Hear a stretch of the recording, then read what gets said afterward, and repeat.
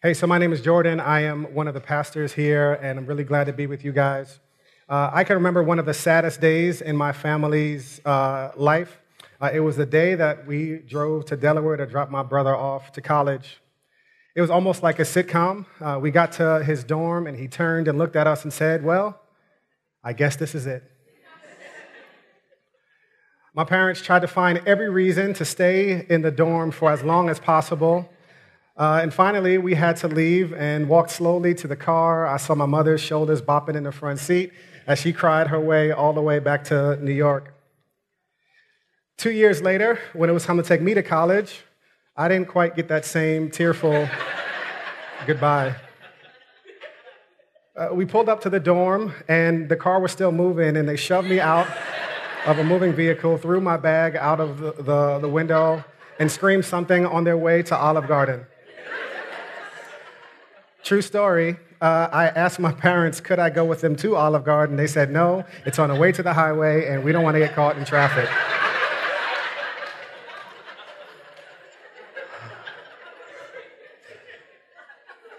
Now, there are two plausible explanations to that.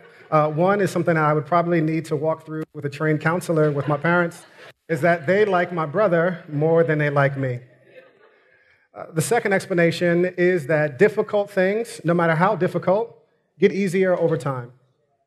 That there are things that would have brought us a great deal of pain and heartache, but the more we engage and the more we do them, they just get easier over time. Now, last week, we kicked off our series on the gospel and race, and we dove straight into some pretty heavy topics, and it was a challenging time for a lot of people because of the rawness of emotions and concepts and things that it brings up.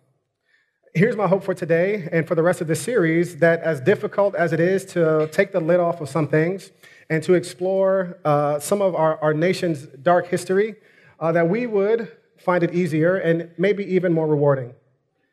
Now, one of the things that I can't stress enough is that this is a series that we have planned, not just a set of isolated messages. I know a lot of times people kind of jump in and out to this church, to this series, and one of the things that I would so recommend is that you would go and check out our podcast online and stay current with us to hear every message, because we are truly building one on another. And I would hate for you to say, hey, why didn't they say this, or why didn't they say this, when in actuality, we might have covered it or plan to cover it at some point in the future.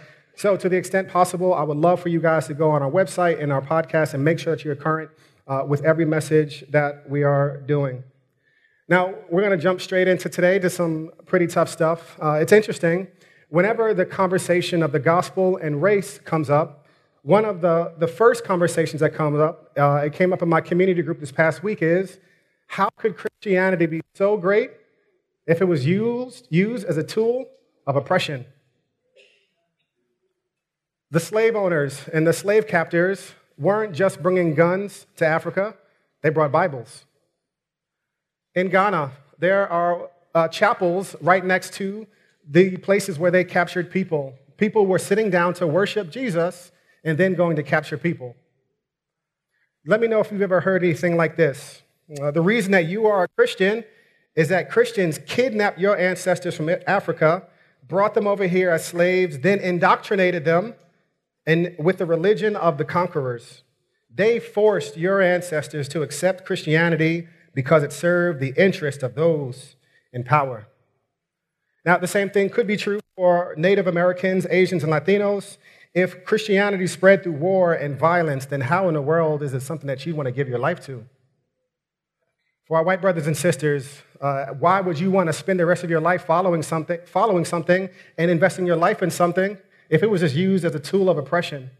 Wouldn't all of us want to run away as far as possible from this thing that has been used as a tool of violence and oppression? Now, a lot of people wrestle with the notion that if Christianity was a tool of oppression, why would we continue to give our lives to it or to pursue it in any real way? Now, there are at least three reasons that we're going to cover today of why the gospel is the best hope for all people, always has been and always will be the best hope for people in every single culture, in every single context. Now, what we hope to do today is to give you some ammo that the next time you're somewhere and someone is talking crazy about Christianity, you'll be able to clap back quick, like, yo, son, I did my Googles, I know what's up. The first reason why I truly believe that the gospel is the best hope for all people at all times, notwithstanding and including knowing the history of what happened 1,500 years after Jesus and after the church were established, first and foremost is this: you cannot force anyone to embrace Christianity. You cannot force anyone to become a genuine Christian. Now, one thing that I hope that we're going to do in this series is not just that we'll talk about different difficult topics and engage in some conversations more deeply, but that you and I would grow to have a better understanding of what the gospel is through the lens of race. And here's the truth about the gospel: no one can force you to become a Christian. Christianity is not that shallow. It is not as shallow as a decision that someone made based on the information or the oppression presented to them. When Jesus and the earliest apostles spoke about what it took to become a Christian, they always spoke about it in much more profound and beautiful ways than a decision that someone came to one day. Jesus talked about it in terms of a new birth. In John 3, Jesus was approached by a religious leader, and he said, "Jesus, what do I have to do to inherit eternal life?" And here's what Jesus says: "Very truly I tell you, no one can see the kingdom of God unless they are born again." "How can someone be born when they are old?" Nicodemus asked. "Surely they cannot enter a second time into their mother's womb to be born." Jesus answered, "Very truly I tell you, no one can enter the kingdom of God unless they are born of water and the Spirit. Flesh gives birth to flesh, but the Spirit gives birth to spirit. You should not be surprised at my saying, 'You must be born again.' The wind blows wherever it pleases. You hear its sound, but you cannot tell where it comes from or where it is going. So it is with everyone that is born of the Spirit." Now, here's the thing about the concept of being born again. I know it's a Christian-y word that if you grew up in church, you probably heard it used and abused in some ways. But at its core level, what it's basically saying is this: nobody decides to be born. Nobody makes up in their mind one day and bargains to be born. No one is able to demand or control your being born. It's just something that happens to us outside of our own decisions and in so many cases, even our knowledge. One of my friends had a child when he was young. He was in his early 20s, and now he's my age in his mid-30s, and he went up to his son, who's now a teenager, and said, "Hey, listen, I'm just going to put you on punishment because when I was like 21 and I was trying to be in them streets, I had to stay home and wipe your little nasty butt, and I couldn't go out to the club. I couldn't have fun, and now I'm just going to put you on punishment." The son looked at his dad and said, "Dad, I didn't ask to be born." When Jesus says that you and I must be born again to enter into a relationship with God, what he's saying is, it is not within your capacity or ability to choose this by yourself. Christianity is not as shallow as a decision that you have made one day. It is something much more profound and deep than that, and nobody can force you to be born again. Now, a lot of times, whenever we talk about this, the first objection that people have is, well, what about free will? Doesn't God give us free will to make whatever choices and decisions that we want to make? And the answer is yes and no. I want you guys to do this as a little thought experiment. For those of you who have a dog, I want you to lay out some calculus textbooks in front of the dog. And I want you to leave the dog off the leash and out of the kennel, and I want you to let the dog have free reign of the house to do whatever that dog wants to do, and come back in a few hours. Here's what you will not find when you come back 4 hours later. That dog will not be barking A squared plus B squared equals C squared. That dog will not have figured out the Pythagorean theorem. Although that dog has free will, it is above his capacity, it is above his ability to understand calculus. When Jesus says that we have to be born again, he's saying it is above our capacity and our ability to just simply decide on this. One of the things that we worked so hard doing in our Ephesians series was to lay some of the groundwork of what the gospel is. It is our response to God's actions. In Ephesians 1, 4 through 6, here's what it tells us faith in Christ looks like. It says, "For he chose us, God chose us in him before the foundation of the world, to be holy and blameless in love before him. He predestined us to be adopted as sons and daughters through Jesus Christ for himself, according to the good pleasure of his will, to the praise of his glorious grace that he lavished on us in the beloved one. The story of Christianity, in order to become a Christian, it is not someone forcing you to do something, but it is that God has foreknown, predestined, called, justified, and glorified you. All throughout Scripture, it is never as shallow as a decision. So respectfully, you cannot force anyone to truly embrace faith in Jesus Christ, nor can someone inherit it just because a grandmother did it. To say that Christians were just, that your ancestors were just forced to become Christians is completely intellectually dishonest to even approach it that way, because the core of Christianity says it was never about you just simply making a decision. It was never about your mental assent and just saying, yes, I agree with these things, let me check these boxes and sign it at the bottom. It is much deeper than that. It's not a mental exercise, it is a spiritual transformation. Number two, the reason that I have confidence that the gospel is the best hope for all people at all times is because our early African-American Christians made the distinction between the Christianity of the slave masters and the Jesus of the Bible. Early African-American Christians made a distinction between the corrupted version of the Christianity of their oppressors and the Jesus of the Bible. It is a myth that my African-American ancestors just were ripped from their country, brought through the Middle Passage, put on auction blocks, and then said, oh, yes, master, please, I'll have another. I love everything that you're telling me. It's not just a myth, it's disrespectful. Basically, what you're saying is, my ancestors were so stupid that they just bought everything, hook, line, and sinker, from their oppressors. If you were to do research and read about the men and women that came to faith, they had a very clear distinction between the Christianity of their oppressors and the Jesus of the Bible. Frederick Douglass, one of the most famous abolitionists, says it like this: I love the pure, peaceable, and impartial Christianity of Christ. I therefore hate the corrupt, slave-holding, woman-whipping, cradle-plundering, partial, and hypocritical Christianity of the land. I look upon it as the climax of all misnomers, the boldest of all frauds, and the grossest of all libels. Never was there a clearer case of stealing the livery of the court of heaven to serve the devil in. I am filled with unutterable loathing when I contemplate the religious pomp and show, together with the horrible inconsistencies which everywhere surround me. We have men stealers for ministers, women whippers for missionaries, and cradle plunderers for church members. Here we have a religion and robbery, the allies of each other, devils dressed in angels' robes, and hell presenting the semblance of paradise. Frederick Douglass, tell us how you really feel. To believe that the early African-American Christians embraced the Christianity of their slaveholders is factually incorrect.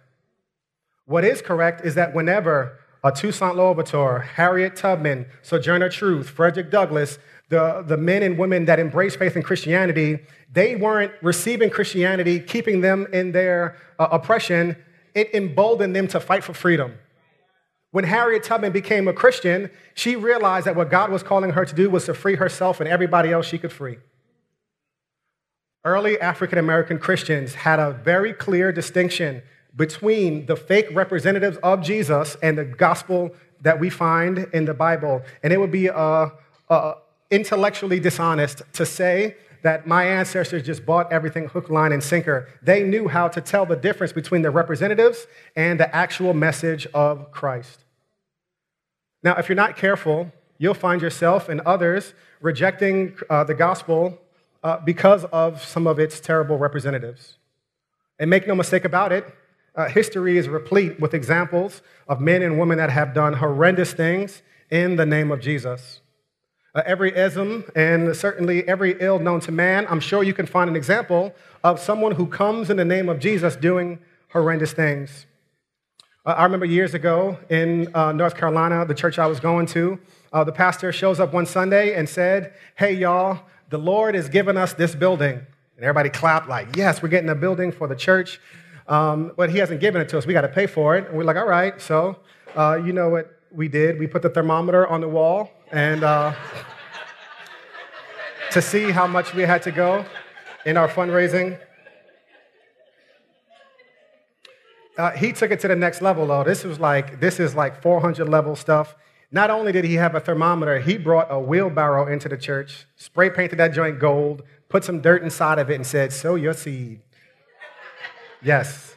And people lined up and they gave. People on fixed income gave. People bought everything that he was saying. They believed that God was going to do something special in our congregation. And I'm not kidding you. A few weeks later, he showed up to church in a brand new Mercedes-Benz. God says we're not going to buy the building anymore, y'all. But he had a Benz to show for it. The worst part about that is I have some friends who stopped going to church altogether. They lost faith. They lost their relationship and their connection to the church and subsequently their relationship with God because they were so hurt and traumatized by what that representative had done in the name of Jesus that they didn't want anything to do with Jesus anymore. I would hate for you to reject the gospel in all of its beauty because some of the representatives who came in Jesus' name have done some really horrendous things. But those people do not represent Jesus. And I wouldn't want you to dismiss it based on a terrible representation of what it actually is. I realize that I'm getting older and older based on two things. One, I've had to get several tutorials on how to use Snapchat, and I still don't fully understand. I was talking to a teenager here, and she was explaining it to me, and then stopped me and said, "But hey, you're not gonna actually use this, right? Because I mean, you're like my mother's age. Why would you use this?" Secondly, I know that I'm getting old because I have turned into that back in my day type of dude whenever I'm talking about music. And I'm like, I grew up on Nas, Biggie, Jay-Z, good Kanye before he was crazy. And now, if you were to dismiss rap music based off of Migos, based off of some mumble rap, I would say, yo, bro, I get it, but I don't even know what brr means. I don't know what that means.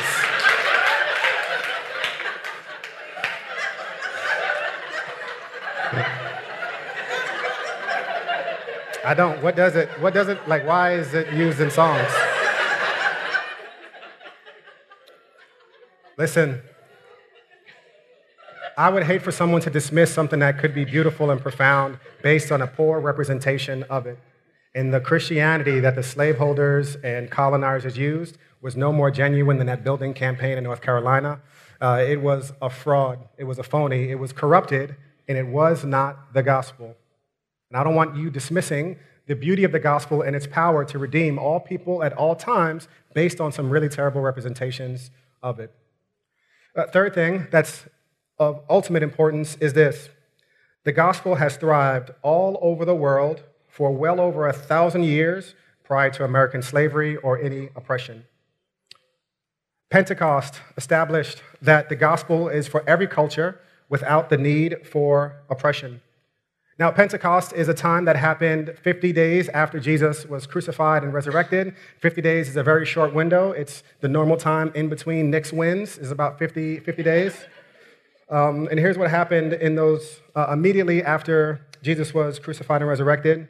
We see it in Acts 2 and 5. It says, "Now there were Jews staying in Jerusalem, devout people from every nation under heaven. When this sound occurred, a crowd came together and was confused because each one of them heard them speaking in his own language. They were astounded and amazed, saying, 'Look, aren't all these who are speaking Galileans? How is it that each one of us can hear them in our own native language? Parthians, Medes, Elamites, those who live in Mesopotamia, in Judea and Cappadocia, Pontus and Asia, Phrygia and Pamphylia, Egypt and part of Libya, near Cyrene, visitors from Rome, both Jews and converts, Cretans and Arabs.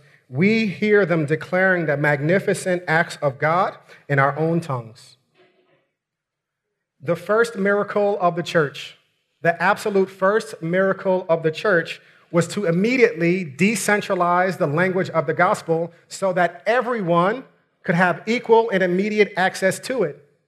There was no power group that needed to be relied upon in order to disseminate the gospel. But the first act that the Holy Spirit accomplished in the church was to create a beautifully diverse family of God, all hearing the gospel in their own language. Why was Luke so cautious to go through all of the different types of people that heard it in their own language? I believe that God did this very deliberately because in order for the gospel to truly be for everyone, something that can truly bring dignity to all people, there can't be one place or one culture that dominates it. So the first thing you see here in Acts 2, the first miracle of the church, was that the gospel was immediately decentralized and put into everybody's language. This gospel is the best hope for all people at all times, and it did not need slavery or oppression to spread the word. That word was fully established at Pentecost.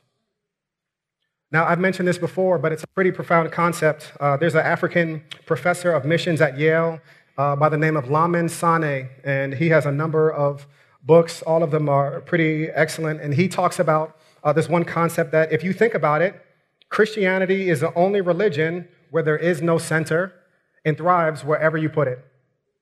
Every other religion, it has a center. It has a place where it started, and the majority of the adherents still live in that area. Hinduism started in India. The vast majority of Hindus live right there in India. Islam started in Mecca. Mecca is still the center of it today. The vast majority of adherents live around that center. Buddhism started in the Far East. The vast majority of Buddhists live immediately in the vicinity of where it began, but that is not true of Christianity because of Pentecost. Christianity has no center. The original center of Christianity was the Middle East, in Jerusalem, but then the Greeks embraced Christianity and it moved to the Mediterranean world, to Alexandria, to Northern Africa, to Rome, where it stayed for a number of centuries. Later to Northern Europe, and now in the Western world, where the center has rested. But recently it's shifting again to Africa and South America and China, which will be the hubs in the next coming years. Now, here's the profound truth about this. Christianity thrives wherever you put it. It thrives in Africa, and it has thrived in Africa for well over 1,000 years before the Nina, the Pinta, and the Santa Maria showed up. It is historically inaccurate to say that Christianity began in Africa when slave owners brought their Bibles over there.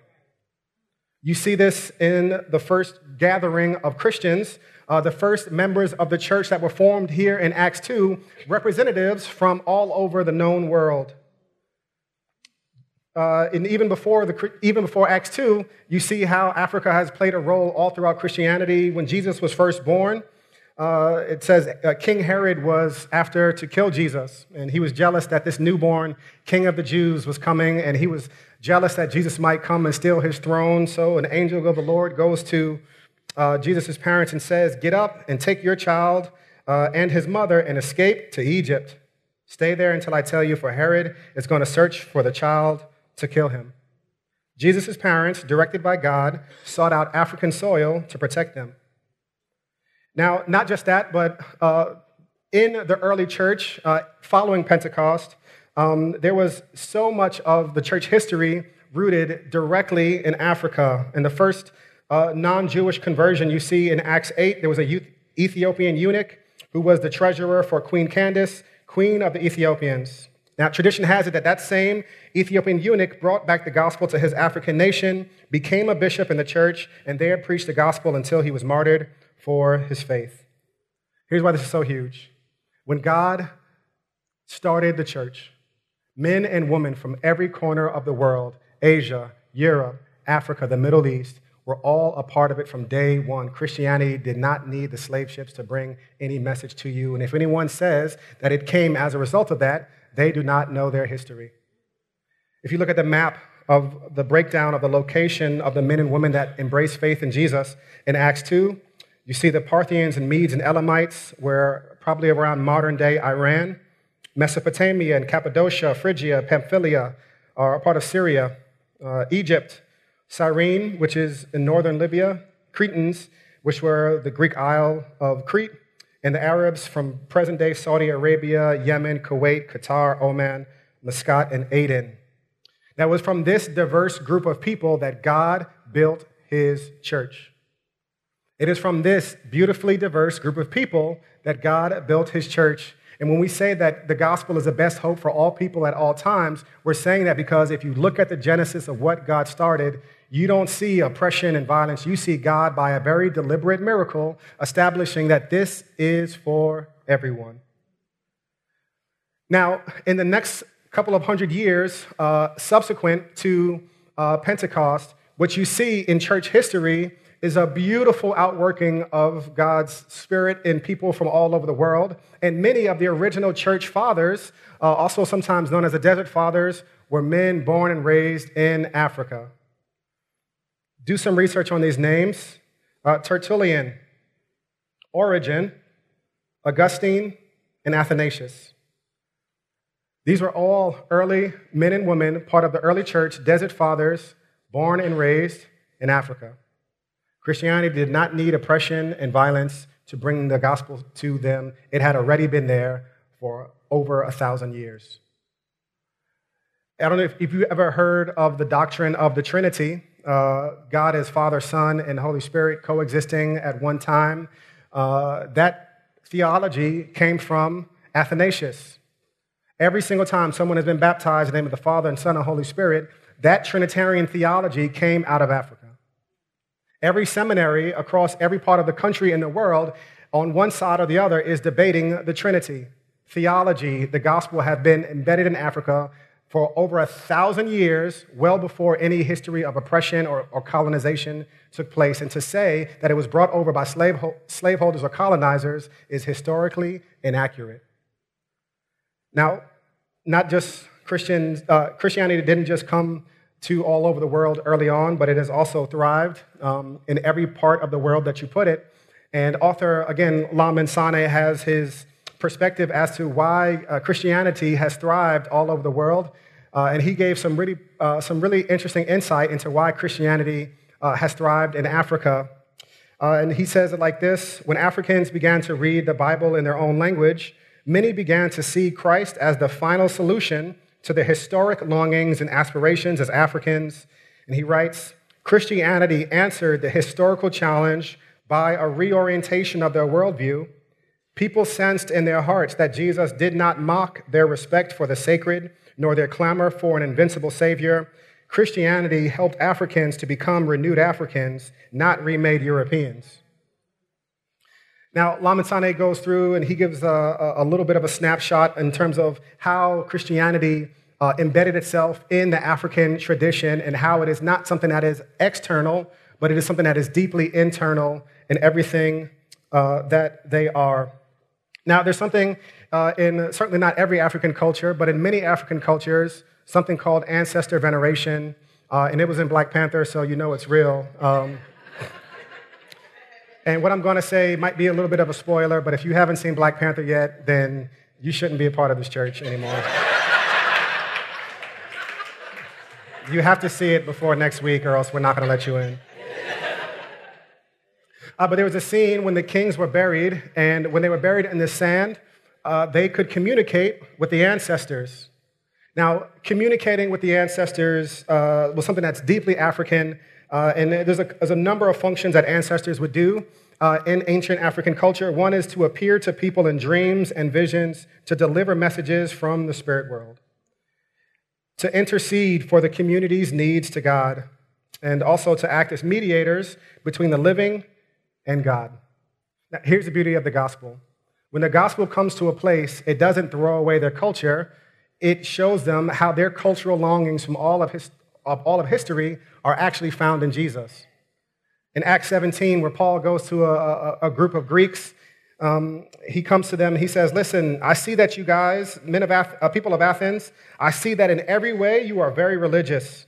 For as I walked around and looked carefully at your objects of worship, I even found an altar with this inscription, to an unknown God. So you are ignorant of the very thing you worship, and this is what I'm going to proclaim to you. Paul didn't come with his prepackaged Jewish understanding of God. He brought them the gospel in the way that they had historically understood God. And this is why the gospel is the best hope for all people at all times, because it doesn't explode your culture. It doesn't throw away your culture. It shows you that your cultural and historical longings are actually found in truly alone Jesus. The gospel doesn't destroy Africanness. It actually enhances it.